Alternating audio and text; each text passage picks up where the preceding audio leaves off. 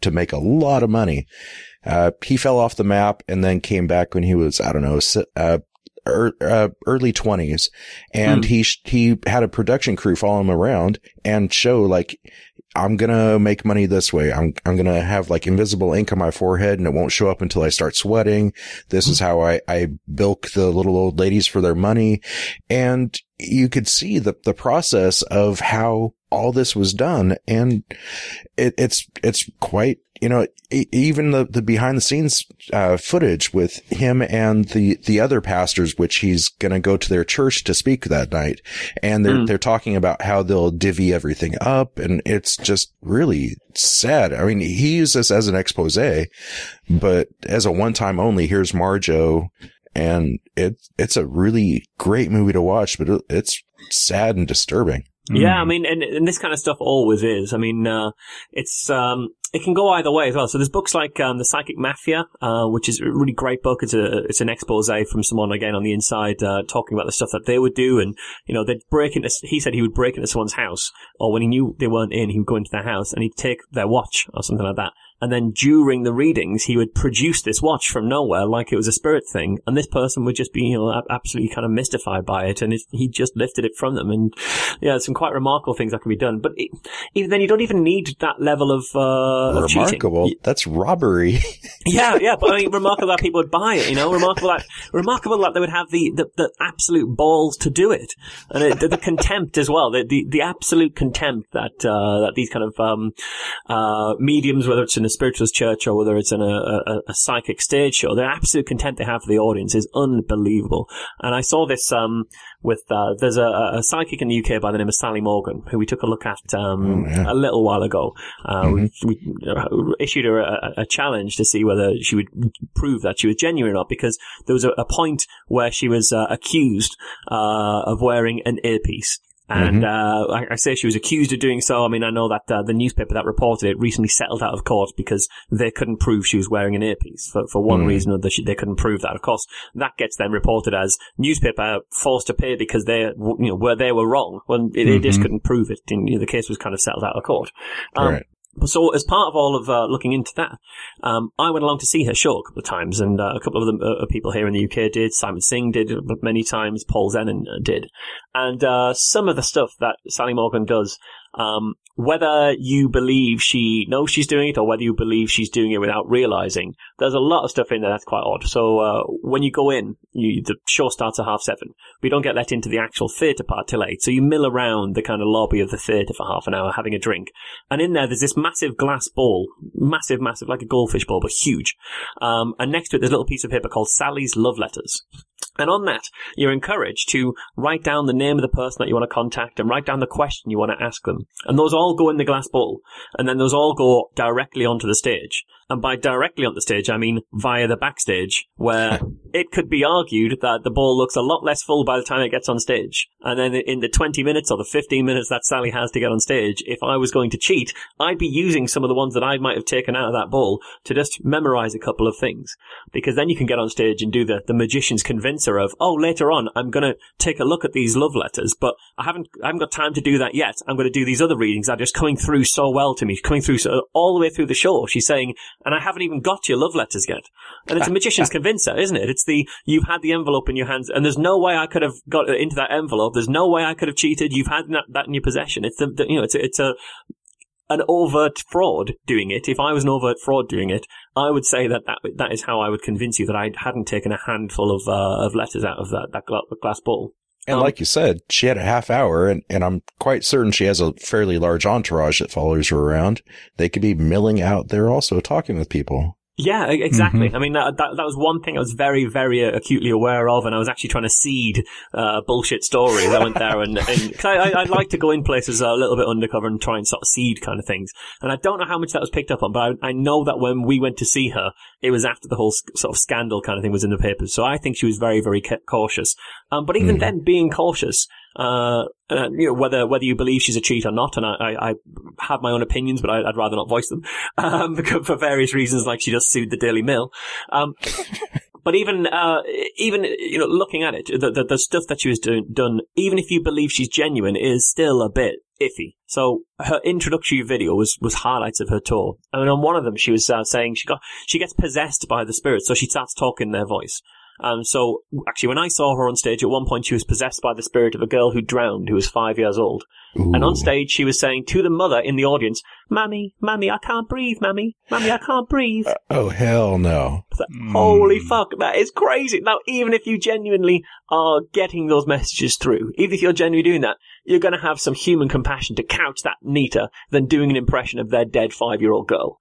You know, there's no excuse for that. You know, you are in control of yourself. You're just doing it on purpose. And she did it on her introductory video. She had this kind of thing where she was going, "Oh, I've got this lady in the afterlife. I've got this lady, and she keeps saying to me, 'Little Baileys.' Yeah, 'Little Baileys.' It's your mum, is it? Yeah, she keeps saying 'Little Baileys.'" And you get the impression that she's talking about how her mum likes a glass of Baileys, you know, the liqueur. "Little Baileys. Oh, she liked to drink, did she? 'Little Baileys.'" And the woman in the audience says, "Oh, no, she didn't like to drink." "Oh, well, she keeps saying 'Little Baileys.'" And she went, "Yeah, Bailey's my son who died." Oh, so she's saying Little Bailey. Oh, I didn't even realize that's what she was saying. It's like, fuck off. You know, you got that. In my opinion, I believe you could have got that from one of your love letters, you know, to my mum. Question, is Bailey with you? You know, and then you've played that for laughs. That's one way of interpreting it. And even if you didn't get it that way, then you've got to go some to accidentally be that offensive. You know, you know that's good. I think she played it for laughs. Oh, fuck off. That's pretty nasty. And that is horrible. The techniques that are used by these people, I find them utterly fascinating. So in the show that I saw Sally doing, she would say, you know, getting a name, you know, like getting a name Rachel. Does anyone know Rachel? Something like that. You know, your standard kind of stuff. And it would come to someone and be, "Okay, now could you stand up so everyone can see you? Okay, now I know this can be a bit hard and sometimes the energy needs a little bit of support. Is there anybody here with you? Is that person to your left with you and the person to your right? Are they your friends? Yeah, great. Well, could they stand up as well and just hold on to you for support? Now, why am I hearing about a dog? Who's got the Alsatian? Do you have the Alsatian? No. How about your friend to the left? Do you have an Alsatian? No. Your friend to the right?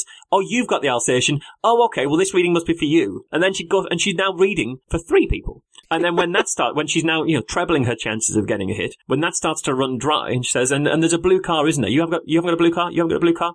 Who here has the blue car? Oh, you over there. Okay, this might be a reading for you. If you stand up, you 3 stay standing. I'm going to come to you for a second, but do you have anybody here with you? Because sometimes the spirits need a bit of help coming through.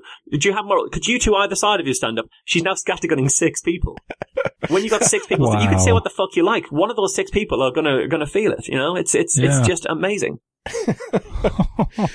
This is why I'd urge listeners, if they have the opportunity to go and see a psychic show, do it, because it's not it's worse than you see on television. Because on television, when you see the John Edwards show and it's half an hour long, that was a 2-hour, 3-hour show cut down to half an hour. And there's a very good reason why the audience members are forced to sign non-disclosures.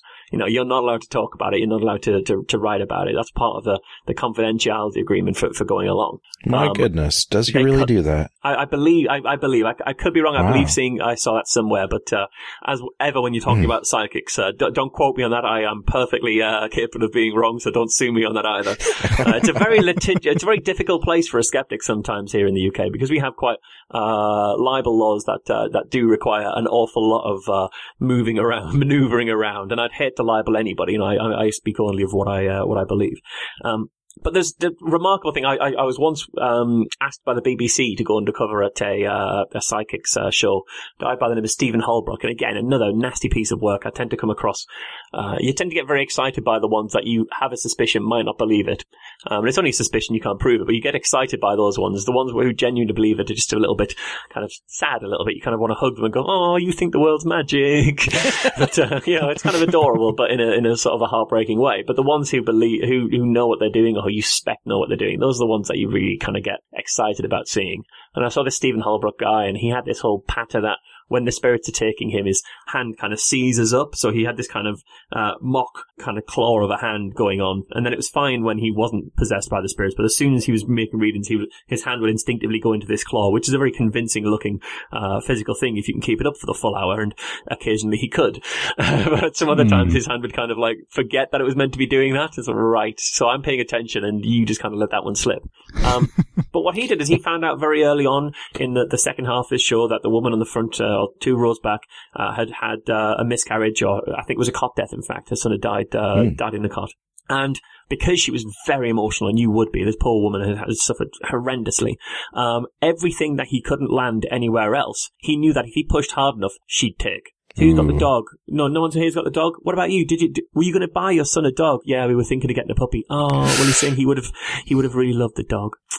And in that audience of maybe 50 people, he tried to sell miscarriages to 5 or 6 different women. You know, it was a mainly female audience, but still, and you know when there's a baby who's meant to be in this world and then doesn't come into this world. Do you know what I mean? They're here and then they're not here. Does that make sense to you? And it could be a miscarriage, it could be a cot death. And when a woman goes, no. Oh, so you was never a pregnancy or anything? No, I've never been pregnant. Well, you were pregnant, but you lost it before you knew about it. Oh, okay. That's a thing now. That's fine, is it? That's perfectly fine to say to people. Yeah, remarkable man. And again, I don't think he was genuinely contacting the dead, and getting insights about this world from the dead. And there's a good reason why I think that, because I went over to talk to someone in his team at half time, just have a little bit of a chat and see what I could find out. And he walked over and started talking to me. And we had a good 20 minutes or 15 minutes worth of chat, which was being recorded on my iPhone for the BBC at the time. And if he was really getting information from the dead, I think they would have given him a heads up on that one. Just don't go and talk to that guy. He has been sent to film you or to record you.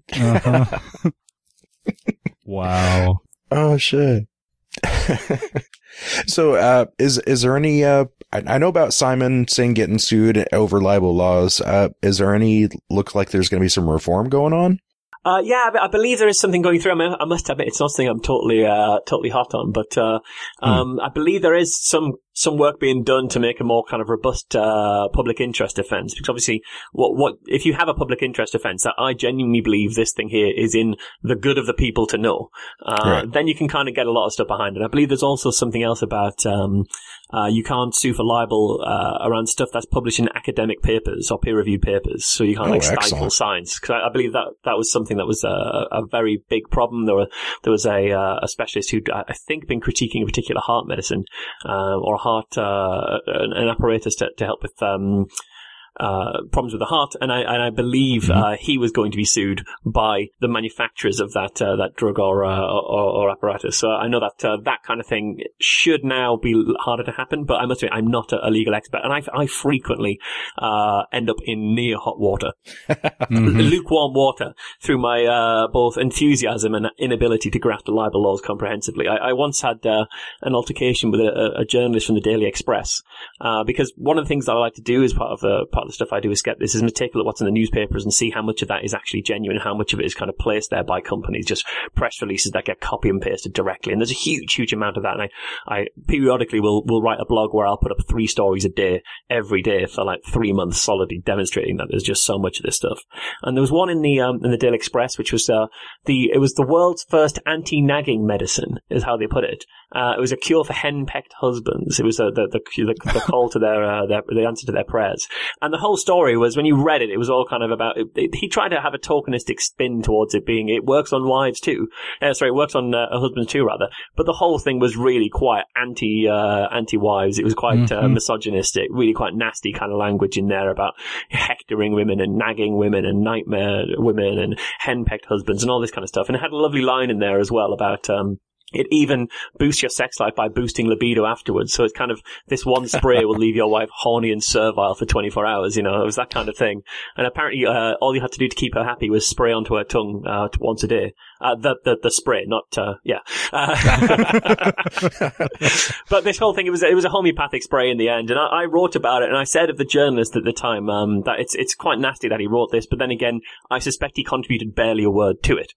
And then I kind of put that blog up, and then I got a comment from that journalist saying, "You said I haven't written this article. Can you substantiate that claim? Because I will sue." Right. And I was thinking, Jesus Christ, I don't have the patience or the pockets of Simon Singh. I can't afford a libel case. I have to work for a living. I can't do this. This is ridiculous.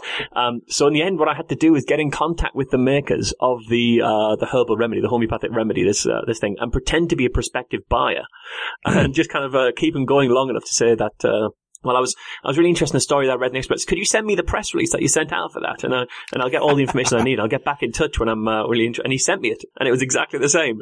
So I was able to go back to this journalist in the comments and say, well, actually, I've got the press release, and it does. I mean, it is almost exactly the same. But to be honest, I mean, why would you want to take credit? I was doing you a service by saying you didn't write this, because it's nasty, it's misogynistic, it's dumb. And I was saying it was good that you didn't write it. I was saying it was someone else. But if you do want to take credit for it, in the first line, you say it's the world's first anti-nagging medicine, and because it's a homeopathic remedy, you can't call it medicine. To call it medicine would be technically you practicing medicine without a license. That's an illegal claim you've made, and if you want to sue me, I will get someone to be in touch with you as well. He never came back to me, so luckily. But I thought I can't always get out of hot water that way. I did the same thing with a psychic, actually, a guy called Joe Power, who I had a long running altercation with. And I think when I first wrote about him, I said, I think I implied that he was a fraud. And I think I implied that by saying he is a fraud, which was probably the wrong terminology to use when you can't prove that he's a fraud. And then I had this kind of wonderful moment where I was just looking into his background, desperately trying to figure out what I'd do in case he got in contact. And I found that he went to prison for a couple of years for fraud. So, oh Christ, I've accidentally made a statement of pure fact. It's fine. It's probably fine. Oh boy. So you just brought it up, but didn't really, talk about it. How you would, find an article, read about it, and find out that it's actually a press release. So this is, tell us about it. Yeah, so this is a kind of a project I started a couple of years ago, and I think I kind of got a bit obsessed about it. And I think I still am, really, because in my normal day job, I kind of work in, or I used to, up until yesterday, I used to work in kind of marketing communications, that kind of stuff. So I'd come across press releases from time to time, and they can have their use, but the dominance of press releases in the certainly the UK press, but increasingly in the international press, is unbelievable. The amount of stuff that gets published that has never seen the light of day in journalism, has never had the hand of a journalism touch it, you wouldn't believe. So I know there was a study in 2008 from Cardiff University by Dr. Andrew Williams et al. And it looked at the top 5 newspapers in the UK over a fortnight, and tracked back where every one of those stories came from. And they found that in that fortnight, it was 40% of the stories were taken directly from press releases. So verbatim, not a single word was changed. They just copy and pasted in. And I believe it was a further 30%, it could be slightly more than that, was largely taken from press releases. So they kind of changed a few words around and added their own quotes. But again, the narrative was being led by the company who put that press release in the Newswire at the time. So it's a huge, huge amount. I think in the end, I forget the numbers exactly, but it totaled 80% of newspapers, the top quality newspapers, their articles come directly from press release sources or from press release placed into the Newswire. And this, for me, I thought was a staggering amount, and not many people realize this. So what I tend to do, and I went through a period where I would do 3 of these a day, is read the websites of every one of the major newspapers in the country and just highlight this one here, this story here. I've managed to find the press release for it over here. And there's a couple of ways you can do that. And one of the most reliable one is a rule. It's called the 4th paragraph law, which is if you see a company name in around about the 4th paragraph of an article, there's a very, very high percentage chance that they're the ones who paid for it. And that's it's a weird law. First of all, it's a weird law because I can't find out who invented that, and it might be me. Because I think I read that somewhere, and then I started to try to kind of Google it and find where that was, so I can actually, give this person the credit they deserve. But every time I Googled it, I can't find anyone referring to it. And then when I did find someone, I saw this really interesting blog explaining exactly the 4th paragraph law. And at the very bottom it said, and if you need more information about this, check out Michael Marshall, who came up with it. I was like, oh, for fuck's sake, I don't think I did, but maybe I did. I don't know. Maybe it was like a Tyler Durden moment that I came up with it at night when I'd passed out or something. I don't quite know.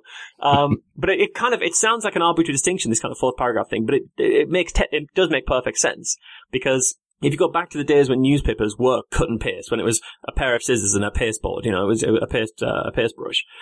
If you were the journalist who'd been given the main story on that page and you've written, 400, 500, 600 words, and then suddenly a really important story happened, you had to be able to bump your story to a little sidebar and maybe cut 200 words out of it. So if you've written your story like most people would, which would be kind of chronological, it's really hard. You have to go back and re-edit everything. But you'll notice that newspapers write by ranked order of importance. importance. So the most important details go in the first paragraph, and then the next most important go in the second. Then you have a quote, and by the time you get to the bottom of the story, all that stuff could just be killed. It's very easy, and so that's kind of how the stories would get moved from the main to a sidebar.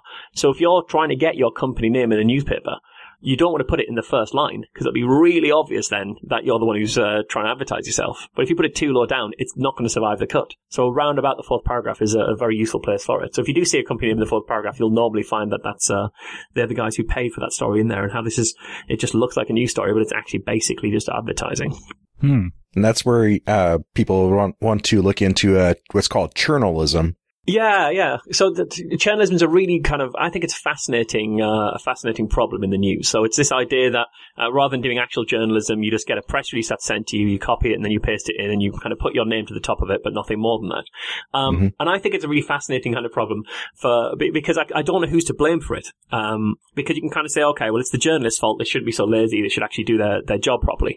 But then again, when you look at what's happening with journalism over the last kind of 20 years, say 30 years, as kind of the owners of newspapers have gone from being your captains of industry, Citizen Kane, head of kind of people who are looking for the power of owning a newspaper rather than the profit. People who are looking for the kudos rather than the kind of cash at the end of it. They're just looking to say, I'm a newspaper man, I'm an important person. And they used to be owned by people like that, and now they're owned by your Murdochs, your Robert Maxwells, your people of that ilk, your Richard Desmonds. And because those people are business people who now own newspapers, the first thing they do is try and cut costs by sacking journalists and having the people who are left do more stuff every day. So I think it was, again, the same study at Cardiff University found that journalists today write something like 3 times as many stories per day as they would have done 20, 30 years ago. And if you're doing that amount of work and you're not having any more hours in the day, then you're going to have to do some shortcuts somewhere. And that's where you end up sort of tied to your desk all the day. You don't find your own stories. You don't phone to check facts. And you just kind of paste stuff in. So I think the journalists are kind of tied in that journalism these days in certain newspapers, or for many newspapers, a big part of that is just regurgitating what you're given. And I don't know who to blame for that. It's not the journalist's fault necessarily, because if they took a stand, they probably wouldn't still be journalists at that newspaper. It's not the business owner's fault, because they're just trying to make money. They're in business. They're not, passionate about newspapers necessarily. And while people like Rupert Murdoch might have a huge amount of ideological control, and he certainly does, it's certainly his business sense, I think, which fucks the newspapers way, way more than his ideologies. I think they're way more interested in entertainment than they are in news. It's easier. It's cheaper. It's faster. It's easier. It's easier to write about the simple stuff that you don't have to really think about, because if you're a journalist writing, yeah, exactly. And if you're a journalist who has to write 6-7 stories a day, and at the Daily Mail, for example, that's the kind of magnitude you're looking at, 6 or 7 stories a day. I've seen up to 9 stories a day from the same journalist. Wow. How do you do that in a 9-hour day with producing anything of any quality? I don't think you can. So it races to the bottom through this kind of look for profit. Yeah. And at the same time, you can't. I don't think you can blame the press officers or press agencies necessarily. You can some of them. I mean, they could be doing a lot better, but their job is just to get stuff in the newspapers. It's not to think about the social responsibility of what they're writing, or it certainly should be, but often isn't. So I'm never quite sure who to blame. Really, it's like everyone is turning their cog of the machine the correct way, but then the whole machine is driving backwards. There was a story I was researching a while back for the podcast that. There was 2 versions of the story. One that was found in the more reputable sources, and this is a story out of Britain. So there was the BBC version that was copied 4 times, and then there was the Daily Mail version that was copied 3 times. And there was some common details. Well, basically everything in the BBC version was found in all of them, and the longer tabloid version had all of these extra details. And I was looking at it, and it was like, okay, so there's really 2 stories here, and the one with almost no information is the only one found in any kind of reputable source, but it really sucked at trying to validate that information. There was only 2 actual reports. Yeah. And if you go further than that, there's probably only 1 report, and that will be on the Newswire. It's probably in the Press Association or the Associated Press or Reuters or similar, that the BBC and the Daily Mail will both pull from. But the BBC would have pulled out the bits that they didn't think would pass the sort of substantiation. But they wouldn't have gone much, often they won't go much further than trimming down the press release that they get, or trimming down the Newswire kind of stub piece that they get, rather than sort of filling in the blanks. And this is the problem, really, I think, with the huge dominance of the newswire in the news, because if you look at what a press agency is meant to do, or if you look at what a news agency is meant to do, they're supposed to have reporters kind of everywhere. Then those reporters will turn up to Robert Mugabe's election in Zimbabwe and write about what happened, and then it's just cheaper than the BBC and the Daily Mail and the Times and the Telegraph and the Guardian all sending people to Zimbabwe. So they'll just subscribe to the newswire, get this initial report, and from there they'll kind of make a story. But the difficulty is, if you look what the remit of a news agency is, or a press agency is, they're there to report accuracy, or accurately rather. They're not there to report truth. And it sounds like a really technical distinction, but it has real-world implications. So if you think about that kind of Robert Mugabe acceptance speech of an announcement of his re-election, which I know what happened last year, if, for example, he says in that speech, "I am the greatest president that any African country's ever seen. I've done nothing but good for my people," a news agency reporter would be there to say, this is where he said it, this is when he said it, this is how many people turned up, and these are the words he used. And then you give that to a journalist, and they're meant to add, this is why he's lying. You're meant to add the context that takes what happened, the accurate report of what happened, and adds context to make it into a truth, into a true. And unfortunately, when journalists are just taking stuff that's on the newswire and then not checking it, not adding stuff to it, they're just regurgitating it. We're just losing that need to put truth into it. And even the BBC used to, I think they probably changed it now, but they used to have there's an internal memo went around that said, if it's on the Press Association, consider it golden copy. Don't need to change it, don't need to check it. It's their job to check it. You just put it out there. Because in an age of online news, it's better to be first and wrong than last and right. Speed trumps accuracy in many ways, especially maybe not so much with the BBC, but certainly when it comes to things like the Daily Mail, the clickbaiters for the advertising traffic. Right. You want to be the place where they read the story, whether the details are all fully right or not, less important than you're where they're reading those details. Mm-hmm. Yeah, we got burned on one of those. Well, kind of burned, got some flack for reporting inaccurate details in a story, because the one I came across was an early one that was just basically going off of claims that individuals was making.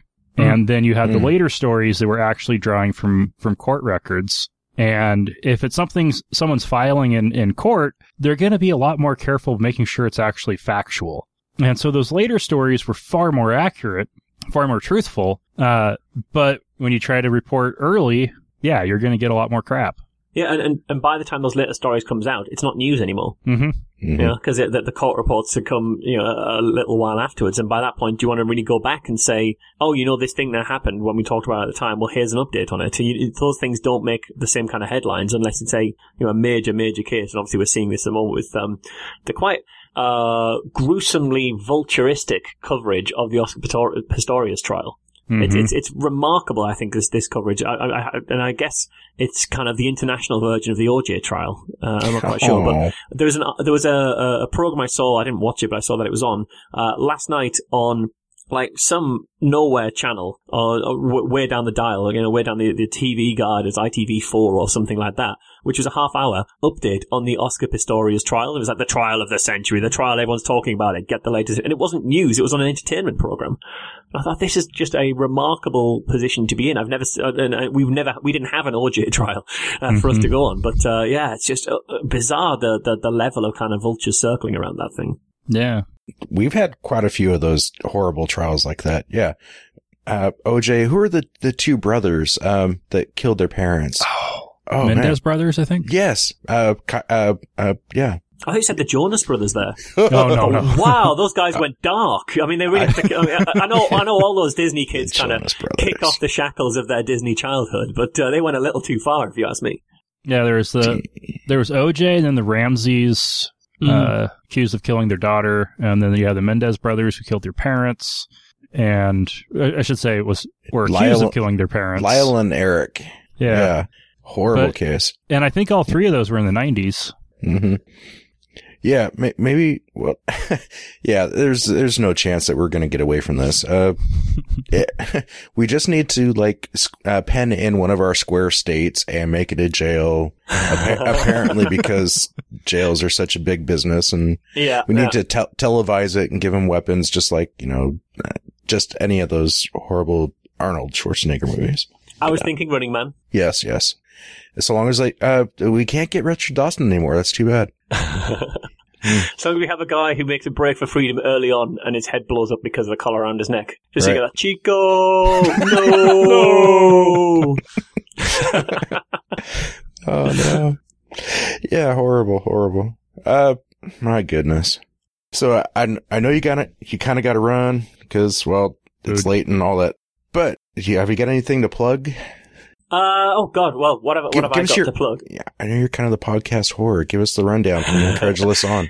Well, yeah, so I guess my podcasting has kind of trimmed down slightly. There was a time when I'd be on sort of 3 or 4 shows and it was just an unsustainable amount. But Skeptics with a K, if you go to merseysideskeptics.org.uk, you'll find all our podcasts there. So we have Skeptics with a K, which is the kind of look at the news kind of skeptic-y show that we've talked about a little bit. That's myself and Mike Hall and Colin. And that's kind of it's a lot of fun. That's kind of the mainstay show. There's Be Reasonable, which you can find at the same address, where each month we're looking at a different type of pseudoscience, a different proponent of it. And then there's Incredulous, which is our kind of comedy panel show, which I sporadically appear on, but we get some pretty good guests on that, and I know the next episode of that should be out pretty soon. So you can check all those out at merseysideskeptics.org.uk. It's too late to invite you all to buy a ticket to QED and come along, because I think by the time this show goes out, that will pretty much have been closed now. But QED is our massive UK science and skepticism conference that we run with the Greater Manchester Skeptic Society every year. That's in Manchester in a frighteningly short number of days. I think it's about 3 weeks away, which is terrifying now that I really think about it. But it'll be excellent, so it's fine. That won't be scary in the slightest. So that's going to be really, really great. And other than that, I mean, there'll be plenty of stuff that I'm looking to, that I'll be talking to people about with the projects that we're looking to work on with the Good Thinking Society. So I'm looking forward to being able to talk about those in the near future too. Badass. This is what, 3rd year of QED? Is it 3rd? It might even be 4th, 4th? Okay. I think it was 2011, 12, 13. Yeah, this is the 4th year, and this is the biggest year we've had yet. We've got more than 500 people coming, which is pretty cool. We have to move to a brand new venue, and it's exciting. We've got some really, really cool stuff lined up, and we always have a Dalek there as well, so that's always good news. A full-size Dalek. I believe this year it'll be a full-size motorized Dalek, but quite what that means, I don't know. I don't know if it's ride-on, ride-in, remote control. I don't know. I've just been promised a motor in it this year. Is it still Mike's friend's Dalek? It is still, yeah. It's Joe. He makes them regularly, yeah. So this is his latest model off his personal production line. So pretty excited to see what he does with that one. Nice. Awesome. Well, in a few months' time, you might just be eating some more s'mores. So make sure that Katie passes them along. I'll be sure to. All right. Alrighty, Marsh. Thank you very much for joining us. It's been a blast, Cheers. man. It's been a pleasure.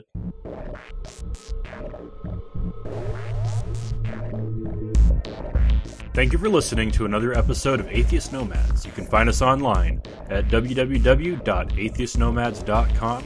Contact us at contact@atheistnomads.com or leave us a voicemail message at 541-203-0666.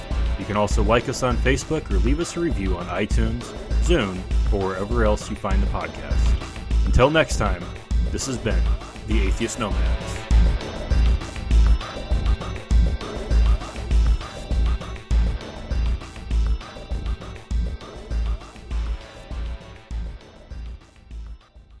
Canadian, really? Yeah.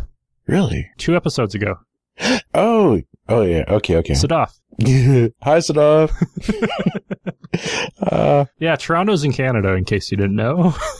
Fuck. Thought that was just America North. What the fuck? All right. Oh, shit. Well, Marsh, what's a bell end? A bell end is a comic insult, largely used frequently in the north of England to denote the end of the penis, the bell, as it were. So right. A bell end is the very tip of a penis. Right, a knobhead. All right, a knobhead, exactly. But it's an even more comic and therefore user friendly way of saying knobhead. I think I really enjoy bell end as an insult. Yes, okay. I've been wondering. Is that not one that's made it over to America? That's not one that one of our kind of cross cultural pollinations. That seed hasn't landed. No, I will be happy to propagate that one. I think you ought to. I think you should take it as your responsibility. Right. Much appreciated. Thank you. Mystery solved. Feels so much better now. Oh, wow. Yeah.